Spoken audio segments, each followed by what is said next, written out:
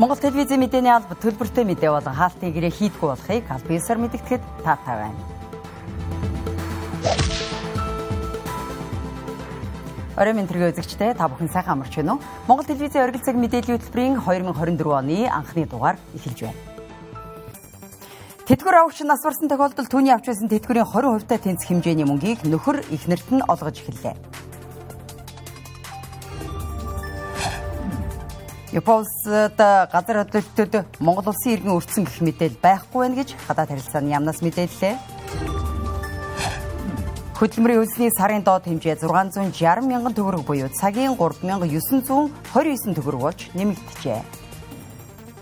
Эдгээр болоод бусад мэдээллийн дэлгэрэнгүй өнөөдрийн хөтөлбөрөөр хүргэх болно.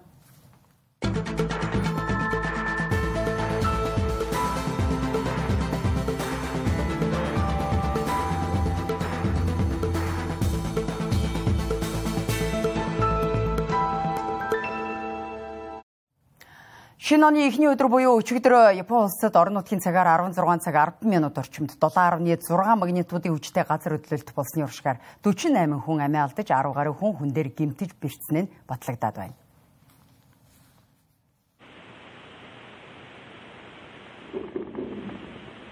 Газар хөдлөлтийн уршгаар байшин барилгууд нуран гал туймэр дэгдэж, цунамигийн аюулын дохиог Оросын зүүн эрэг хүртэл өгснөөр Японы эрх хэрэгчид далайн эрэг орчмын 100 мянга гаруй оршин суугчийг яаралтай нүүлгэн шилжүүлэх ажил эхлүүлжээ. Даваа гарагтай газар хөдлөлт бүртгэгдсэний дараагаар Арлын улсын эрх хэрэгчид цунамигийн аюулын сэрэмжлүүлгийг оршин суугчдад хүргүүлж нөхцөл байдал хяналтаас гарч болзошгүйг анхааруулсан байна. Хэдийгээр цунамигийн сэрэмжлүүлгийн түвшинг зөвлөмж болгон бууруулсан ч цунамигийн давлгаа 3 м хүрэх эсвэл давах төлөв ажиглагдсан хിവэр байгааг цагуурийн байгууллагаас анхааруулжээ. Мөн газар хөдлөлтийн дараа Важима хотод цунамигийн ойролцоогоор 1.2 метрийн өндөртэй давлгаа үүссэн гэж Японы олон нийтийн NHK телевиз мэдээлжээ. Тэгвэл газар хөдлөлтийн төв цэгээс холгүй орших бүс нутаг хот суурингуудад 50 орчим удаагийн жижиг хүчирхийлэл мэдрэгдсэн гэж Америкийн нэгдсэн улсын геологийн албаны тайланд дурджээ. Байгалийн давагдашгүй хүчин зүйлийн уршгаар хот хоорондын галт тэрэгний хөдөлгөөн саатаж 1400 гаруй зорчигч 10 орчим цагийн туршид түгжигдсэн байна. Мөн 300 гаруй иргэний дэд бүтэц эвдэрч сүйдсэн бол 33 мянган гаруй өрхийн цахилгаан тасалдаж 8 хүн амиа алдлаа гэж Японы засгийн газрын ерөнхий нарийн бичгийн дарга Ишимаса Хаяши онцлог мэдэгджээ. Газар хөдлөлтийн дараа шуурхай тусламж үзүүлэхэд 8500 гаруй цэргийн алба агчийг дайчилсан байна. Зам гүүр эвдэрч сүйдсэний уршгаар нурангад дарагдсан хүмүүст эрүүл мэндийн шуурхай тусламж үзүүлэхэд хүндрэл учирч байгааг голомтод ажиллаж байгаа эмч нар хэвлэлд ярьжээ. Америкийн нэгдсэн улс, Их Британи, Франц тэргүүтэй өрнөдийн холбоотнууд Японы албаны хүмүүстэй тогтмол харилцаа холбоотой байгаа төдийгүй шаардлагатай бүх тусламжийг хэрэгтэй үед нь илгээхэд бэлэн байна гэдгийг цагаан ордны цахим хуудаст нийтэлсэн байна. Хамгийн хүчтэй газар хөдлөлт болсон Японы Ишикава, Тояма, Фукуй зэрэг мужуудад нийтдээ 280 орчим монгол иргэн оршин суудаг юм байна. Манай сурвалжлагч Нигата хотод оршин суугаа иргэн Бямсрэнтэй холбогдож Япон улс дахь нөхцөл байдлын талаар тодруулга авсан байна.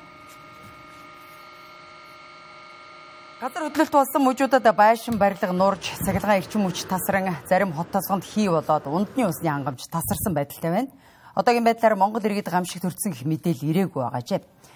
Тэгвэл Бямсрэнгийн оршин суугаа Нигата хотын Кашивазаки мужид одоогийн байдлаар 40 орчим монгол иргэн амьдардаг юм байна. Тус мужид өнөө өглөөнөөс эхлэн 3-аас 4 баалын хүчтэй газар хөдлөлт үргэлжилж байгаа бол оройн 19 цагийн орчимд газар хөдлөлтийн хүч 5-аас 6 баал болж нэмэгдэх төлөвтэй байгааг Японы холбогдох албатаас иргэдэд урьдчилан анхааруулжээ. Өдрийн 4 цаг 30 минут орчим үед гэх юм уу ер нь бол анх газар хөдлөлтийн дохио утсан нэрээд тэгээд газар хөдлөлт ер нь бол хөдөлж эхэлсэн байгаа. Тэр үед нь яг би бол одоо яг энэ манайх одоо Нигатагаас арай зайдаг Кашивазаки мууж гэж байдаг байхгүй юу. Тийм. Би одоо тэгэхээр гэрээсээ жоохон арай өөр газар байсан. Тэгээд анх тохиолдол ирээд дуурч ихтэй газар хөдлөлт ер нь бол 4-5 баалын хүчтэй газар хөдлөж байна гэсэн мэдээ ирсэн байгаа. Тийм. Тэгээд ер нь бол өчигдөр яг тэрнээс хойш ер нь бол хорогдох байр руу яваарай гэсэн ер нь бол бид нарт сэрэмжлүүлэг ирээд тэгээд ер нь бол энд байгаа монголчууд аль болох тийм хорогдох байр өндөрлөг газар руу ер нь бол бүгд явцгаасан байгаа. Тийм тэгээд ер нь л одоо яг манай энэ хотод байгаа ер нь сэрэмжлүүлгийн байдлаар одоо орой болохоос өмнө дахиад нэг 5-аас 6 балын хүчтэй газар хөдлөнө гэж ер нь мэдээлсэн байгаа. Яг тийм нөхцөл болохоор ард иргэд бүгд ерөн сонор сэрэмжтэй тэгээд ер нь бол өглөөний мэдээгээр тайвширч болохгүй аль болох бүгд өндөрлөг газар ч юм уу хорогдох байр руу явхад бэлэн хорогдох байранд байгаа хүмүүс нь тэнцэнэ ер нь бол хүлээгээд байжсан дээр гэсэн мэдээ өгсөн байгаа. За тэгээд хоол хүнсний асуудал болохоор ер нь бол иймэрхүү нэг ямар нэгэн тохиолдол ирсэн үед бол монголчууд ч юм уу ер нь бол гадаад иргэд бүгд тодорхой хэмжээний нэг дэлгүүрээс нэг удаагийн одоо хэрэглэх бүтээгдэхүүн ус мос ч юм уу эмийн сан тиймэрхүү юмнууд айл болох нөөцлөд авсан байгаа. Тэгээд одоо Японы хорогдох байрууд нь бас тийм тодорхой хэмжээний одоо тийм нэг хүмүүс туслах тиймэрхүү бас ер нь бол бүтээгдэхүүнсний бүтээгдэхүүн ч ер нь байгаа. Тэгээд тиймэрхүү л одоогийн байдалтай байна да. За өөртөөхөө зүгээс бол ер нь бол нэг өмнө Японд байсан болохоор ер нь бол аль болох тайван тэгээд яг иймэрхүү нөхцөл болоход аль болох хорогдох байр руу хурдан явах юм өндөрлөг газар руу явна. Тэгээд одоо жишээ нь баг саг жижиг сажиг зүйл утасны цэнэглэгч ч юм уу янз бүрийн тийм нэг хэрэгтэй тийм зүйлсэд аль болох бүгд бэлдээ нэг удаагийн эмийн сангийн хайрцаг ч юм уу тийм аль болох тийм зүйлсэд бэлдээл тайван байх чинь ер нь бол жижигдээ өөртөө талаас өөр одоо тэгээд тийм яг тодорхой дөрвтэй авсан арга хэмжээ ч юм уу тиймэрхүү модохондоо ер нь байхгүй л аль болох тайван тэгээд ер нь бол ойр дотны бүх хүмүүсийн мэдээллийг одоо Японд хүмүүс нь бүх мэдээллийн нэгэнд арай илүү сайн дамжуулах ч юм уу орчуулад яг тиймэрхүү байдлаар л байна да ер. За өнөө өдрийн 17 цагийн байдлаар газар хөдлөлтийн уршгаар Япон улсад 48 хүн нас барсан тогтоогдоод байна. Манай улсын иргэн гамшиг төрсөн гэх мэдээлэл одоогоор байхгүй байна гэж Монгол улсын гадаад харилцааны яамнаас мөн мэдгдсэн байна. Энэ онд боловсролын багц хууль, нийгмийн даатгалын багц хууль гээд хэд хэдэн хууль шинээр хэрэгжиж эхэлж байна. За эдгээр хуулиудын талаарх мэдээллийг одоо хүргье. Шинэ он гарсаар нийгмийн даатгалын ерөнхий хууль хэрэгжиж эхлээд байна. Ингэхдээ нийгмийн даатгалын сангаас олгох тэтгэврийн тухай хуульд хэд хэдэн өөрчлөлт оруулжээ. Тухайлбал 20 ба түүнээс дээш жил хамт амьдарсан гэрлэлтийн баталгаатай нөхөр эхнэрийн нэг нь нас барсан тохиолдолд нас барсан тэтгэвэр авагчийн авч байсан тэтгэврийн 20% тэнцүү хэмжээгээр гэр бүлийн хүнийхэн тэтгэврийг нэмэгдүүлэхээр тусгажээ. Мөн уг хуулинд даатгуулагч дараалсан 7 жилийн дунджаар тэтгэвэр тогтоологдог байсныг өөрчилж 5 жил болгосон байна. Үүнээс гадна нийгмийн даатгалын шимтгэл төлсөн байвал зохих хугацааны нөхцөлийг бүрэн хангасан даатгуулагч эрэгтэй 60, эмэгтэй 55 наснда өөрийн сонголтоор тэтгэврт гарах боломжтой болж байгаа юм а. Тэтгэврийн хэмжээг ерөн засгийн газраас ингээл байнга нэмэгдүүлж байдаг. Одоо тохиолох юм бол нийгмийн даатгалын сангаас олох тэтгэврт хэмжээний тухай хууль хэрэгжсэн 29 жилийн хугацаанд засгийн газраас тэтгэврийн хэмжээг нэмэгдүүлэх арга хэмжээ 38 удаа авч хэрэгжүүлсэн байдаг. Тэгэхээр зарим жил бол тэтгэврийг нэмэгдүүлээгүй жилч байдаг. Тэгэхээр энэ одоо өмнөх одоо энэ он жилүүдээс харахад бол зарим жил тэтгэврийг нэмэхгүй л байдаг. Зарим жил бол 2 дахин нэмчихдэг ийм байсан байхгүй. Тэгэхээр бол одоо энэ шинэ хуулиар тэтгэврийг бол жил болгон нэмэгдүүлнэ. Мөн энэ онд улс төрийн намын тухай хуулийг шинжилэн найруулсан. Энэ хуулийн хүрээнд улсын төсвөөс намуудад санхүүжилт олох нь. Өөрөөр хэлбэл таны төлсөн татврын тодорхой хувиар нам санхүүжнэ гэсэн үг. Үүнээс гадна сонгуулийн тухай хуульд нэмэлт өөрчлөлт орсон юм. Улсын хурлын 126 гишүүнийг сонгохдоо иргэд 78 гишүүний нэрийг нь дугуйлж сонгоно. Харин 48 гишүүнийг сонгохдоо иргэд улс төрийн намыг дугуйлж сонгох буюу намууд өөрсдөө ямар гишүүн гаргахыг сонгох хууль мөрдөгдөж эхлээд байна. Тэгэхээр яг энэ бүхнээс дүгнэж хэлэхээр одоо 2024 оны 1 сарын 1-ээс одоо хэрэгжиж эхэлж байгаа 10 гаруй одоо энэ хууль зохицуултууд орж ирсэн байгаа. Эдгээр нь бол одоо юу гэдгийг ард иргэдийг одоо нийтэд нь одоо юу гэдгийг тийм эргэцэн одоо орчныг таатай болгоход чиглэж байгаа гэж харж байгаа боловч ер нь бол бизнес эрхлэгчдийг дэмжиж өгч байгаа ч байт юм уу те. Тодорхой салбарын одоо эргэцэн зохицуултуудыг илүү наривчилж одоо зохицуулж өгч байгаа гэдгээр л онцлог байгаа даа. Бизнес эрхлэгч иргэд хувь хүний орлогын албан татврын 10% төлдөг байсныг 1% болгон бууруулсан юм. Үүнээс гадна иргэд бооцоо тоглоом, эд хөрөнгийн хонжигч суглаанаас хожсон мөнгөний 40%-ийг татвар төлнө. Энэ оны 1-р сарын 1-ний өдрөөс хөдөлмөрийн хөлсний доод хэмжээ сарын 660 мянган төгрөг буюу цагийн 3929 төгрөг болж нэмэгдэж байна. Энэ нь хөдөлмөрийн хөлсний хэмжээ хамгийн бага 100 гаруй мянган хүний цалин хөлс нэмэгдэж байна гэсэн үг юм. За мөн хөдөлмөрийн хөлсний доод хэмжээ өөрчлөгдснөөр сайн дураар нийгмийн даатгалын шимтгэл төлдөг иргэдийн шимтгэлж нэмэгдэж байгаа юм байна. Хөтөлбөрийн хөлсний доод хэмжээ 660 мянган төгрөг болж нэмэгдснээр нийгмийн даатгалын шимтгэлийн хувь хэмжээнд өөрчлөлт орохгүй ч хөтөлбөрийн хөлсний доод хэмжээгээр цалинждаг 100 мянга гаруй иргэний нийгмийн даатгалын шимтгэлд төлөх мөнгөн дүн нэмэгдэнэ гэсэн үг. Өөрөөр хэлбэл хөтөлбөрийн хөлсний доод хэмжээгээр цалинжиж байсан буюу 550 мянган төгрөгийн цалинтай иргэн нийгмийн даатгалын шимтгэлд өмнө нь 132 мянган төгрөг төлдөг байсан бол одоо 158 мянга 400 төгрөг төлнө гэсэн үг. Харин та хөтөлбөрийн хөлсний доод хэмжээнээс дээш цалинтай бол нийгмийн даатгалын шимтгэлд төлөх мөнгөн дүн өөрчлөгдөхгүй. Жишээлбэл та 1 сая 100 мянган төгрөгийн цалинтай бол 264 мянган төгрөгийг нийгмийн даатгалын шимтгэлд төлөх хэвээр байгаа юм а. Мөн хөтөлбөрийн хөлсний доод хэмжээ өөрчлөгдснөөр сайн дурын нийгмийн даатгалын шимтгэлд төлдөг иргэдийн шимтгэлч нэмэгдэж байгаа юм. Тухайлбал сайн дураараа нийгмийн даатгалын шимтгэлд төлдөг иргэн 13.5%-аар буюу нийт 74 мянга орчим төгрөг төлдөг байсан бол одоо 89 мянга гаруй төгрөг төлнө гэсэн үг юм а. Хувь хэмжээний хувьд бол ямар нэг өөрчлөлт ороогүй. Хөтөлбөрөөсөө доод хэмжээтэй холбоотой нэмэгдсэнтэй холбоотойгоор энэ өөрчлөлт бол орох нь. За сайн дураар даатгуулагчийн хувьд бас нийгмийн даатгалын ерөнхий хууль энэ оны 1 сарын 1-ээс мөрдөж байна. Хөтөлбөрийн хөлсний дээд хэмжээг нь тогтоосон байдаг. За дээд хэмжээг доод хэмжээг 7 дахин давсан та тэнцүү байхаар хуульчилсан. За тэгэхээр сайн дураар даатгуулж байгаа хүмүүсийн хувьд 7 дахин гэхээр 4 сая 620 мянган төгрөгнөөс дээш орлогоос шимтгэл төлөхгүй нь. Өөрөөр хэлбэл 660 4 сая 620 мянган төгрөгийн хооронд өөрөө одоо орлогоо тодорхойлоод энэ орлогоороо шимтгэлээ төлөх ийм одоо зохицуулттай. Мөн энэ жил бүгд найрамдах Солонгос улсад хөдөлмөрийн хөлсний доод хэмжээ 9860 вон буюу 26129 төгрөг болсон байгаа юм.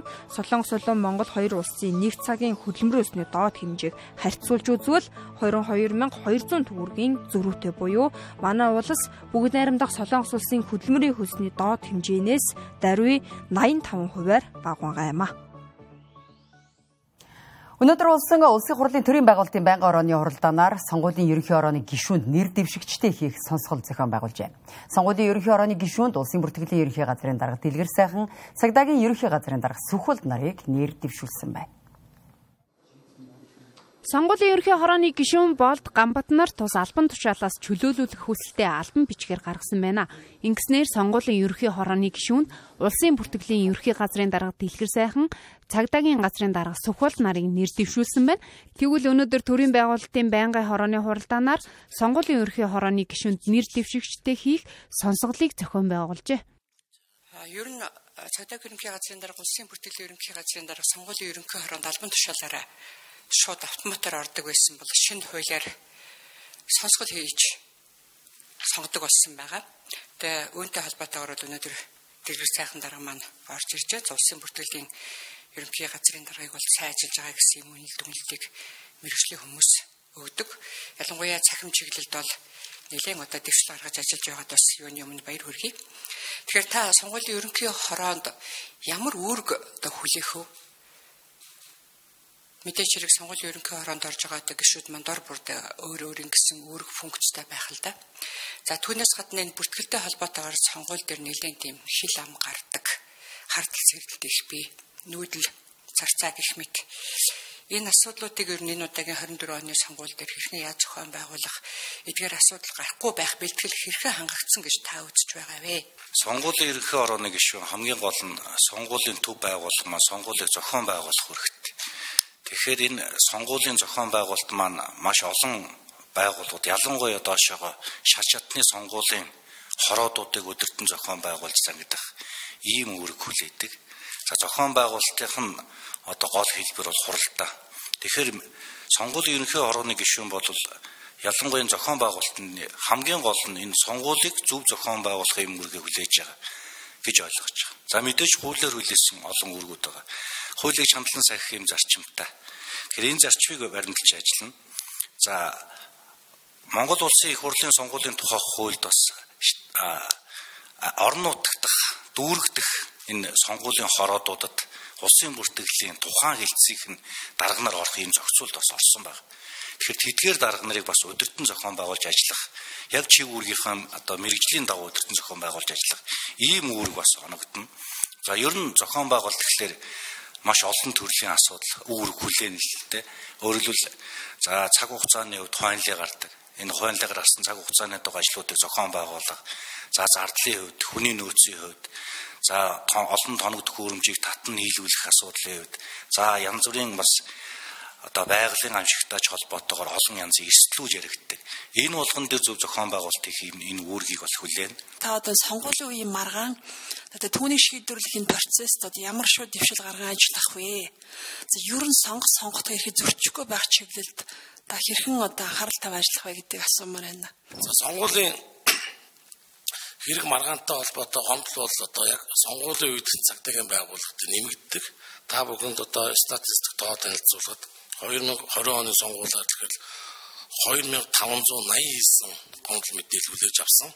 За таны дөрөвний хэлж байгаа яг энэ мөнгө тараасан гэмтгийн бүрэлдэхүүнтэй мөнгө тараасан үйлчлэхэд 27 гарсан. Би яг тэр үед одоо энэ чиглэлээр эрүүгийн цагдаагийн албанд ажиллаж байсан. За энэ жил бид цагдаагийн байгууллага бол 24 одоо зөрчлийн хяналт шийдвэрлэх ажиллагаа явуулна. За энэ зөрчлийн хяналт шийдвэрлэх ажиллагаа явуулахдаа бид одооноос ажлын хэсгээ байгуулад за яг зөрчлийн хяналт шийдвэрлэх ажиллагааг өмнө нь аль одоо нутаг дэвсгэр дээр хичнээн хэмжээний гомдол мэдээлэл ирж ирсэн. За хүн амынхаа нэгтгэрлэлээр шалтгаалаад за мөн нэр дэвшигчдийн нөгөө олонхоороо очиж өрсөлдөх энэ нутаг дэвсгэрээр шалтгаалаад ингээд зөрчлийг хяналт шийдвэрлэх ажлын хэсгүүд ажиллана. Сонгуулийн тухай хууль шинжлэгдснээр энэ онд 126 гишүүн сонгох, бүсчилсэн тойргоор сонгуул явагдах зэрэг томоохон шинжилэлт өөрчлөлтүүд орсон юм. Иймд холбогдох байгууллагууд сонгуулийг хэвийн шударга нарийн зохион байгуулалттай явуулах нь чухал гэдгийг гишүүдийн зүгээс онцолж байсан юм а. Үргэлжлүүлээ зарим үйл явдлын товч мэдээ өргөе. Анх удаа орон сууц худалдаж авсан болгон сургалтын төлбөр төлсөн татвар төлөгч хувь хүний орлогын албан татварын буцаа олголт авдаг болсон.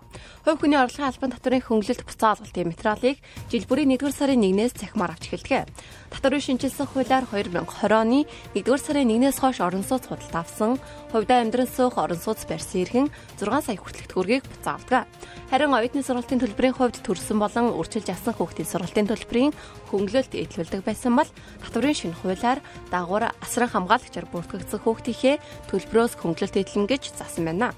Татвар төлөгч иргэн хувь хүний орлогын албан татварын тайлан 2024 оны 2 дугаар сарын 15-ны өдрийн дотор гаргах юм байна. Эрдэнэс тавталгай хувьцаат компанид онцгой дэглэм тогтоож засгийн газрын онцгой бүрийн эрх төлөөлөгчийг томилон ажилласан сүүлийн 1 жилийн хугацаанд 11.3 их найт төгрөгийн үнэлгээтэй 32.8 сая тонн өрс борлуулан улсын төсөвт 2.7 их найт төгрөгийн татвар төлж Монгол улсын гадаад валютын нөөцийг 1.6 тэрбум Америк доллараар нэмэгдүүлсэн байна. Онцгой дэглэм тогтоосон 1 жилийн хугацаанд борлуулалт 4 дахин, тээвэр 3.6 дахин, экспорт 2.4 дахин, орлого 3.7 дахин, олборлол 3.1 дахин нэмэгдэж 2.7 их найт төгрөгийн цэвэр ашигтай ажиллажээ. Олон нийтийн мэдээллийн хэрэгслээр тээврийн хэрэгслийн захим гэрчилгээ буюу RFID тагийг 2024 оны 1-р сарын 1 хүртэл үн төлбөргүй наан 1-р сарын 1-ээс төлбөр хураамж авна гэсэн ташаа мэдээлэл тархсан байна. Тэгвэл авто тээврийн үндэсний төвөөс захим гэрчилгээ нь иргэнээс авах төлбөр хураамж олгогдож байгаа тул үзлэгийн төвүүдэд дараалал үүсэхгүй үйлчлүүлэхийг мэдээлсэн байна. Иргэд авто тээврийн үндэсний төвийн харьяа техникийн хяналтын үзлэгийн төвүүд дээр очиж RFID захим гэрчилгээгээ налах боломжтой юм байна.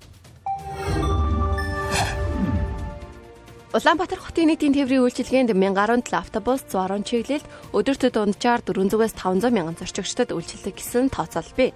Эдгээр автобуснуудын дийлэх их нь насжилт гэрсэн бөгөөд үйлчилгээнд явахдаа эвдрэх, шатах зэрэг олон асуудал гаргасаар байгаа.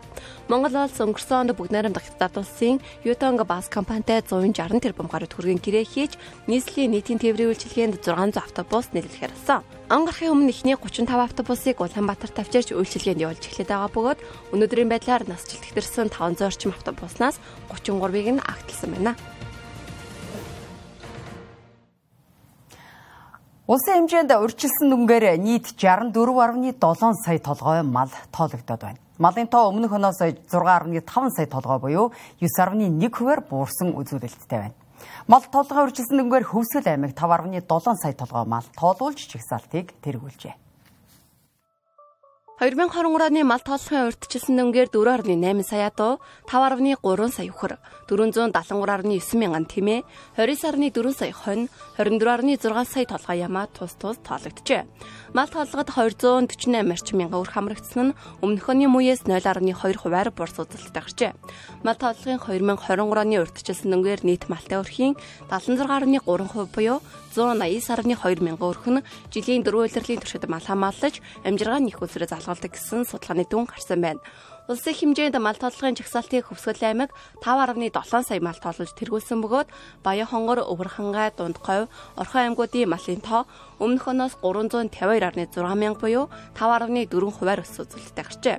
Харин Баян үлгий, Говь Сүмбэр, Дархан уул, Сэлэн, Говь Алтай, Төв, Дорнод, Булган, Ховд, Увс, Хөвсгөл, Өмнө Говь, Дорн Говь, Завхан, Хинти, Сүхбаатар, Архангай зэрэг аймагуд болон Улаанбаатар хотын малын тоо өмнөх оноос борс үзүүлэлттэй гарчээ. 23 оны урьдчилсан дүнгээр улсын хэмжээнд нийт бид нар 18 сая төл бойжулсан байгаа. За энэ нь болохоор хаваржилт нэлээд хүндрэлтэй байсан учраас төл бойжилттой бол өмнөх оноос 14.91%-аар буурсан ийм дүү мэдээтэйгээ мөн том малын зөв бүс хорогдол улсын хэмжээнд оны ихний малын 6.7% тэнцэх буюу 4.8 сая толгой мал зөв бүсээр хорогдсон байгаа. За энэ нь бол одоо малын тоо буурахад гол нөлөөсөн зүйл. Малтай өрхийг малын тоогоор нь харьцуулахад 50 хүртэлх малтай өрхийн тоо 3.9 мянга, 51-ээс 200 хүртэлх малтай өрх 2.2 мянга, 201-ээс 500 малтай өрх 0.9 мянга, 501-ээс 999 малтай өрх 2.4 мянгаар өссөн үзүүлэлт гарсан байна. Түүнчлэн 1000-аас дээш малтай өрх 3.3 мянгаар борс үзүүлэлттэй байна. Өнгөрсөн шинэ жилийн баярын өдрүүдийг нийслэлчүүд харьцангуй хэвийн бөгөөд эрсдэл багтаа өнгөрөөлөө гэдгийг холбогдох албаныхан хэлж байна. Тухайлбал онцгой байдлын газарт хоногтоо 10 орчим дуудлага мэдээлэл ирдэг байсан бол баярын 4 өдөрт нийтдээ 21 дуудлага мэдээлэл бүртгэгдснээс 20 нь ахуйн галт төмөр, харин нэг нь аврах ажиллагааны дуудлага байжээ. Баяр ёслолын үеэр иргэд болон хүүхдүүд хоолны хордлогод орох тохиолдол эрс нэмэгддэг. Тухайлбал иргэд бичил биетүүдээр халдварлагдсан мах, сүүн бүтээгдэхүүн, салаад зэргийг хэтрүүлэн хэрэглэсний улмаас хоолны хордлого болж эрүүл мэндээр хохирох тохиолдол их гардаг. Тэгвэл өнгөрсөн шинэ жилийн баярын өдрүүдэд хоолны хордлогод орсон иргэдийн тоо бага, халдвар өвчин судлалын үндэсний төвийн ачаалалч хэвийн байжээ. Тухайлбал хордлого болон гэдэсний суулгах зөвчнөр 4 иргэн зөвлөгөө авсан байна. Мөн баярын энэ өдрүүдэд халдварт өвчин судлалын үндэсний төвөөр нийт 62 иргэн үйлчлүүлсэн байна. Энэ баярын өдрүүдэд яаралтай сандрахсан дуудлага огт байгаагүйг эмч хэлж байна. За энгийн өдрүүдийг одоо баярын өдрүүдээр яг 12 сарын 31-нд би өөрөө жижигт гарсан л та. За тэгээ энэ үед болохоор яг хуу энгийн өдрөөсөө ирдэг одоо нэг үеийг бодвол нэлээд жоо ачаалал арай жоохон баг талтай байсан. За энийг болохоор мэдээж баярын өдөр нэг имлэг идрээр явахгүй ар гэртээ байхыг илүү дүүтсэн бах гэж бодож байгаа. За ер нь бол хэвийн ажлын өдрүүдэд болохоор манайх нэлээд ачаалттай бол ажиллаж байгаа. Манай хөсөөтэй яаралтай төргөн тусламжийн засгаар цусан суулга болон салмолиозын халдвар, бактерийн гаралтай хоолны ордлого, гидсний бусад халдваруудаас одоо яг илэрч хэвцэн тоол байхгүй.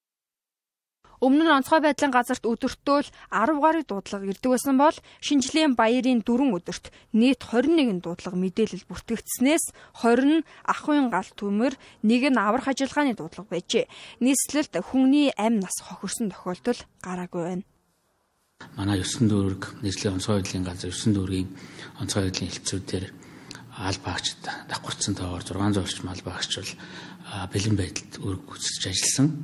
За яг энэ баяр амралтын өдрүүд бол ахуйн одоо галт төмрийн 20 дуудлага, за аврах ажиллагааны 1 дуудлага бол ирсэн байна. За галт төмрийн дуудлагыг багцлаад аваад үзэх юм бол үндсэндээ одоо Монгол гэр шатах ийм дуудлага бол зохицолсон байна. Мөн одоо бид өхөн шинэ жилийн баяр болох ч байгаатай холбоотуулан гацуур модноос үүдэлтэй цахилгааны галын аюулгүй байдлаас урьдчилан сэргийлэх мөн одоо салют одоо буудсны улмаас одоо иргэд эрүүл мэнд хохирох энэ одоо эрсдлээс урьдчилан сэргийлэх мэдээлэл одоо шторк контентийг бол олон нийтийн сүлжээр нэлээд явуулсны үр дүнд бол энэ чиглэлийн харин одоо дуудлага бол гарсангүй үндсэндээ. Үүнээс бол хүний амнаас бол ирсэнгүй. За ер нь бол харьцангуй одоо бас тайван одоо өнгөрлөө гэж. Түүнчлэн шинжлэлийн баярын 4 хоногт улсын хэмжээнд нийт 6000 гаруй дуудлага мэдээлэл бүртгэгдсэн байна. Үүнээс гэмт хэргийн шинжтэй 247 хэрэг, зөрчлийн шинжтэй 3330, зам тээврийн ослын шинжтэй 2459 дуудлага мэдээлэл иржээ. За гэр бүлийн хүчирхийллийн гэмт хэрэг за 4 бүртгэжсэн бол 9 бүртгэгдэж 5-аар буюу 2.3%-аар өссөн үзүүлэлттэй байна. За мөн хөдөлгөөний аюулгүй байдал тээврийн хэрэгслээ ашиглалтын журам зөрчих гэмтрийг 13 бүртгэжсэн бол за энэ онд 15 бүртгэгдээд 2 буюу за 15.4%-аар өссөн үзүүлэлттэй байгаа. За үүнээс за хүний амнаас охирсон бүртгэгдээгүй байгаа. Энэ бас шалтай. Нөгөө талдаа гэмт хэрэг нь гэмтсэн иргэдийн тоо 16 буюу за өмнөх өнөөс 3 дуудлага мэдээлэлээр буюу 23.1%-аар өссөн үзүүлэлттэй байна. За зөрчлийн шинжтэй гомдол мэдээлэл, дуудлага мэдээлэл, нийт зөрчил буурс үзүүлэлттэй гэж дээр мэдээлсэн байгаа. За энэ өмнөхний үетэй харьцуулах юм бол 7.8%-аар буурс үзүүлэлттэй байна. За энэ дундаасаа эрүүлжүүлэгдсэн хүн 425 буюу за өмнөх оноос 109 хүнээр буюу за 20.4%-аар буурсан эерэг үзүүлэлттэй байна. За согтуугаар тээврээс жолоодсон иргэдийн тоо за мөн буурсан үзүүлэлттэй 53 буюу 25.2%-аар буурсан үзүүлэлттэй байгаа. За өмнөх оноос гэмт хэрэг зөрчлийн дуудлага мэдээлэл буурсан ийм эерэг үзүүлэлттэй байна. За энэ солиот буюу энэ Бенгалийн галаас энэ урьдчилан сэргийлэх энэ мэдээд таниулагч дорг за поструудыг хэвлэл мэдээллийн байгууллагатайгаа хамтарч явуулснаар бас энэ төрлийн гэмт хэрэг хэмжээд бүртгэгдээгүй эерэг сайн үзүүлэлттэй байна. Баярын өдрүүдэд хүлээн авсан дуудлага мэдээлэл буюу зам тээврийн осол дуудлага, гэмт хэргийн осол нь өмнөх оны мөн үетэй харьцуулахад өссөн үзүүлэлттэй байна. Нийслэл Улаанбаатар хотын ой санамж нь түүх соёлын үйл хөдлөх дурсгал буюу архитектурын өв бүхий барилга байгууламж гэж судлаачид дүгнэдэг. Гэсэн ч сүүлийн жилүүдэд тэдгээр барилгуудыг нураахан нэгсэж байгаа тул гэрэл зурагчид, архитекторчид нэгдэн одоо байгаа Улаанбаатарын архитектурын өвүүдийг гэрэл зургийн хальсанд буулгаж нэгэн үзэсгэлэнд төвлөрүүлэн нийтэд дэлгэжээ. Бөмбөр ногоон театраас эхэлсэн нийслэлийн орчин цагийн барилгажилт сонгодог загвартай Аз Монгол хэв шинжийг илтгэсэн байдаг. Драмын театрын багнын оройдох мордын толгой, дөөрийн театрын багнын чимэглэл зэрэг нарийн ур хийцтэй байдаг нь Азийн өөр альж хотод давтагддаг байна. Тиймээс Улаанбаатар хот нь Азтай ганц байдаг сонгодог архитектурын чуулга бүхий хот гэж нэрлэгддэг. Гэвч сүүлийн 20 гаруй жилийн хугацаанд 30 гаруй түүх архитектурын дурсгалыг нураажээ. Цаашид ч хэд хэдэн дурсгалт барилгыг нураах асуудал яригдж байгаа учраас хүрээ архитекторууд төрийн бас байгууллага, архитектурын гэрэл зургийн холбоо төрийн бас байгууллага нар хамтран архитектурын гэрэл зургийн уралдаан зохион байгуулж шилдэг бүтээлүүдийг үзэсгэлэнд дэлгэжээ. Бид нар ямар хуу хэмжээний барилга байшин барьсан, ямар нийгэмд амьдарч ирсэн гэдэг юм түүхэн гэрчүүд бол яхаарахгүй барилга. Энэ барилгуудыг одоо ямар он цагт баригдсанаас хамаарат бидний амьдралын хэм маягийг ч дүгнэж харах боломжтой байдаг. Тэгээ энэ бүхнийг одоо юу гэдэг нураагаад дахиад шинээр шинэ барилга бариад хийнэ гэдэг чинь бид ерөнхийдөө бол өөх түүхээ устгаад ямар нэгэн ой санамжгүй болж ирнэ гэсэн үг. Тэгэхээр энэ ой санамжийг битгий мартаасаа дахиж ийм олон алдаанууд битгий гараасаа гэдэг үүднээс ерөнхий уралдааны агуулга ийшээ чиглэсэн байна. Үзэсгэлэнд Улаанбаатар хотод баригдсан түүхэн дурсгалт барилгыг харуулах нийт 30 гэрэл зургийг дэлгэсэн байна. Цаашид жил бүр энэхүү гэрэл зургийн уралдааныг зохион байгуулж шилдэг бүтээлүүдийг өн төлбөргүй үзэгчдэд хүргэх бөгөөд устдан үгүй болж байгаа Улаанбаатар хотын архитектурын өв түүхийг гэрэл зургаар үлдээн сан болгож цуглуулах, олон нийтэд таниулан сурталчлах зорилготой байна. Үзэсгэлэн 1-р сарын 21 дуустал Улаангэр галерейд үргэлжилнэ.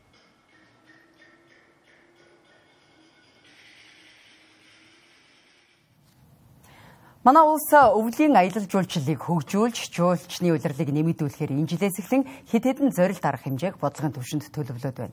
Үүнд дэд бүтцийг сайжруулж, өвөл ажилдаг жуулчны бааз, нийслэлийн тоог нэмэгдүүлэх зэрэг арга хэмжээнүүд багтжээ.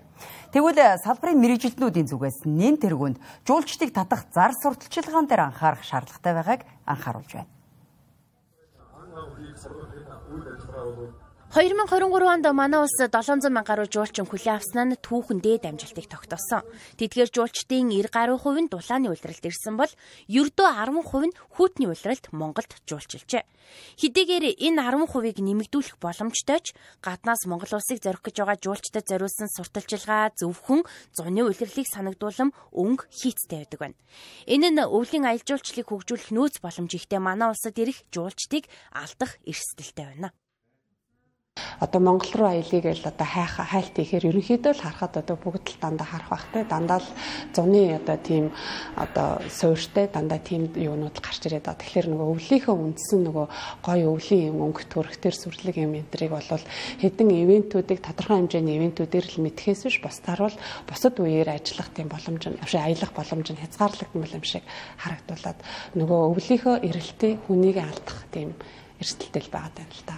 За Монголын одоо энэ аялал жуулчлалын бизнес эрхлэгчид маань бол ерөнхийдөө энэ зуны үйлрэлдээ гол төлөв аялал жуулчлалын бизнес хийгээд за өвөлдөө бол эх оныхоо юуг одоо ингээд бэлдэх маягтай ийм өвлийн үйлрэлийг бол нэг ийм амралт маягаар бол одоо ингээд яваад ирсэн юм боломжтой байсан. За энэ нь бол мэдээж олон бас хүчин зүйлтэй бол холбоотой. Ялангуяа нөгөө байр сууц нөгөө аялал жуулчлалын гол бүсэд байгаа байр сууцны үйлчлэгээ үзүүлэгч нар маань мөн одоо ингээд 9 сар 10 сар гэдэг ингээд хаагаа явчихдагтай бас нэлээд холбоотой л доо. За тэгээд яг энэ өвлийн аялал жуулчлалыг бид нар нөгөө онцгойлж одоо сурчилдаг барьдаг ийм зүйл бол ер нь их хомсхон байсан. Манай улсын аялал жуулчлалын маркетинг сурчлагын өнгө төрхийн 90% нь уран дулааны улирлыг илэрхийлдэг. Тиймээс сурчлагын 40 хүртэлх хувийн орон зайг өвлийн өнгөөр сольж, өвлийн аяллаа маршрут, арга хэмжээг аялал жуулчлалын тур оператор компаниуд аль биесны цахим хуудасаараа санал болгох хэрэгтэй байна. Сурчлагынхаа хувьд одоо гаргаад байгаа юм дээр өвлийн аялал жуулчлалыг одоо илүү төлхөө хөгжүүлэх юм бол өвлийн өнгө аясыгаа харуулсан одоо өвлийн сурчлагаагаа ихэр хийх хэрэгтэй одоо за бодлогоор мэдээж одоо яамнаас болон бусад орон нутгуудаас одоо сүүлийн үед дэмжигдэж яригдаж эхэлж байгаа ч гэсэн одоо тур оператор одоо аялал гал зардаг ингээд байгууллагууд маань өвлийн аялал жуулчлалынхаа өнгө төрхийг нөгөө вебсайтнаас ахиулаад бүгд солих юм уу те өвлийн сурчлагааг ингэж дотоодынхаа аялал жуулчлал дээр ч гэсэн илүү төлхөө ойлгох үүднээс боломжуудыг нь гаргаж энэ тал руугаа хийхгүй бол сурчлага маркетингийн асуудлууд нь илүү зөвхөн зуныхаа улирал дээр төвлөрөөд байгаа зуныхаа улирал дээр. Тэгэхээр манай одоо говийн хувьд гэхэд говийн амар шиг гоё зүйл байдаггүй. Одоо говийн амар хамгийн аялахад тохиромжтой улирал байдаг. За тэгээд дээр нь өвөл бол нөгөө харьцангуй бусад бүсүүдийг одоо говьд өвөл дулаан байдаг учраас аялал явуулахад маш тохиромжтой байдаг.